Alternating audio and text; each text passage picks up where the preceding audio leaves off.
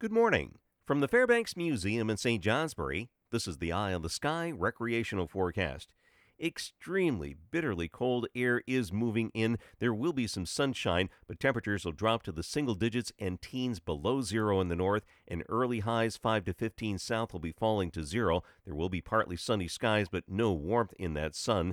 With northwest winds gusting 30 to 40 miles per hour, wind chills will drop to 40 to 50 below zero. Wind chill warnings in effect through Saturday at 1 o'clock.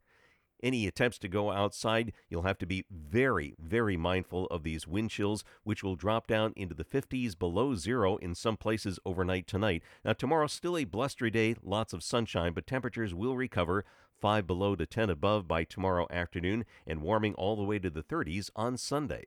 For the mountains today, extreme cold. Temperatures dropping from the single digits down to 20 below zero at 4,000 feet and going from 20 below to 35 below at 6,000 feet. Wind chills will drop well below 60 below zero.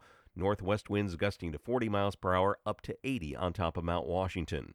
At lower elevations, northwest winds gusting 30 to 40 miles per hour and continuing tonight, easing back to 30 miles per hour tomorrow.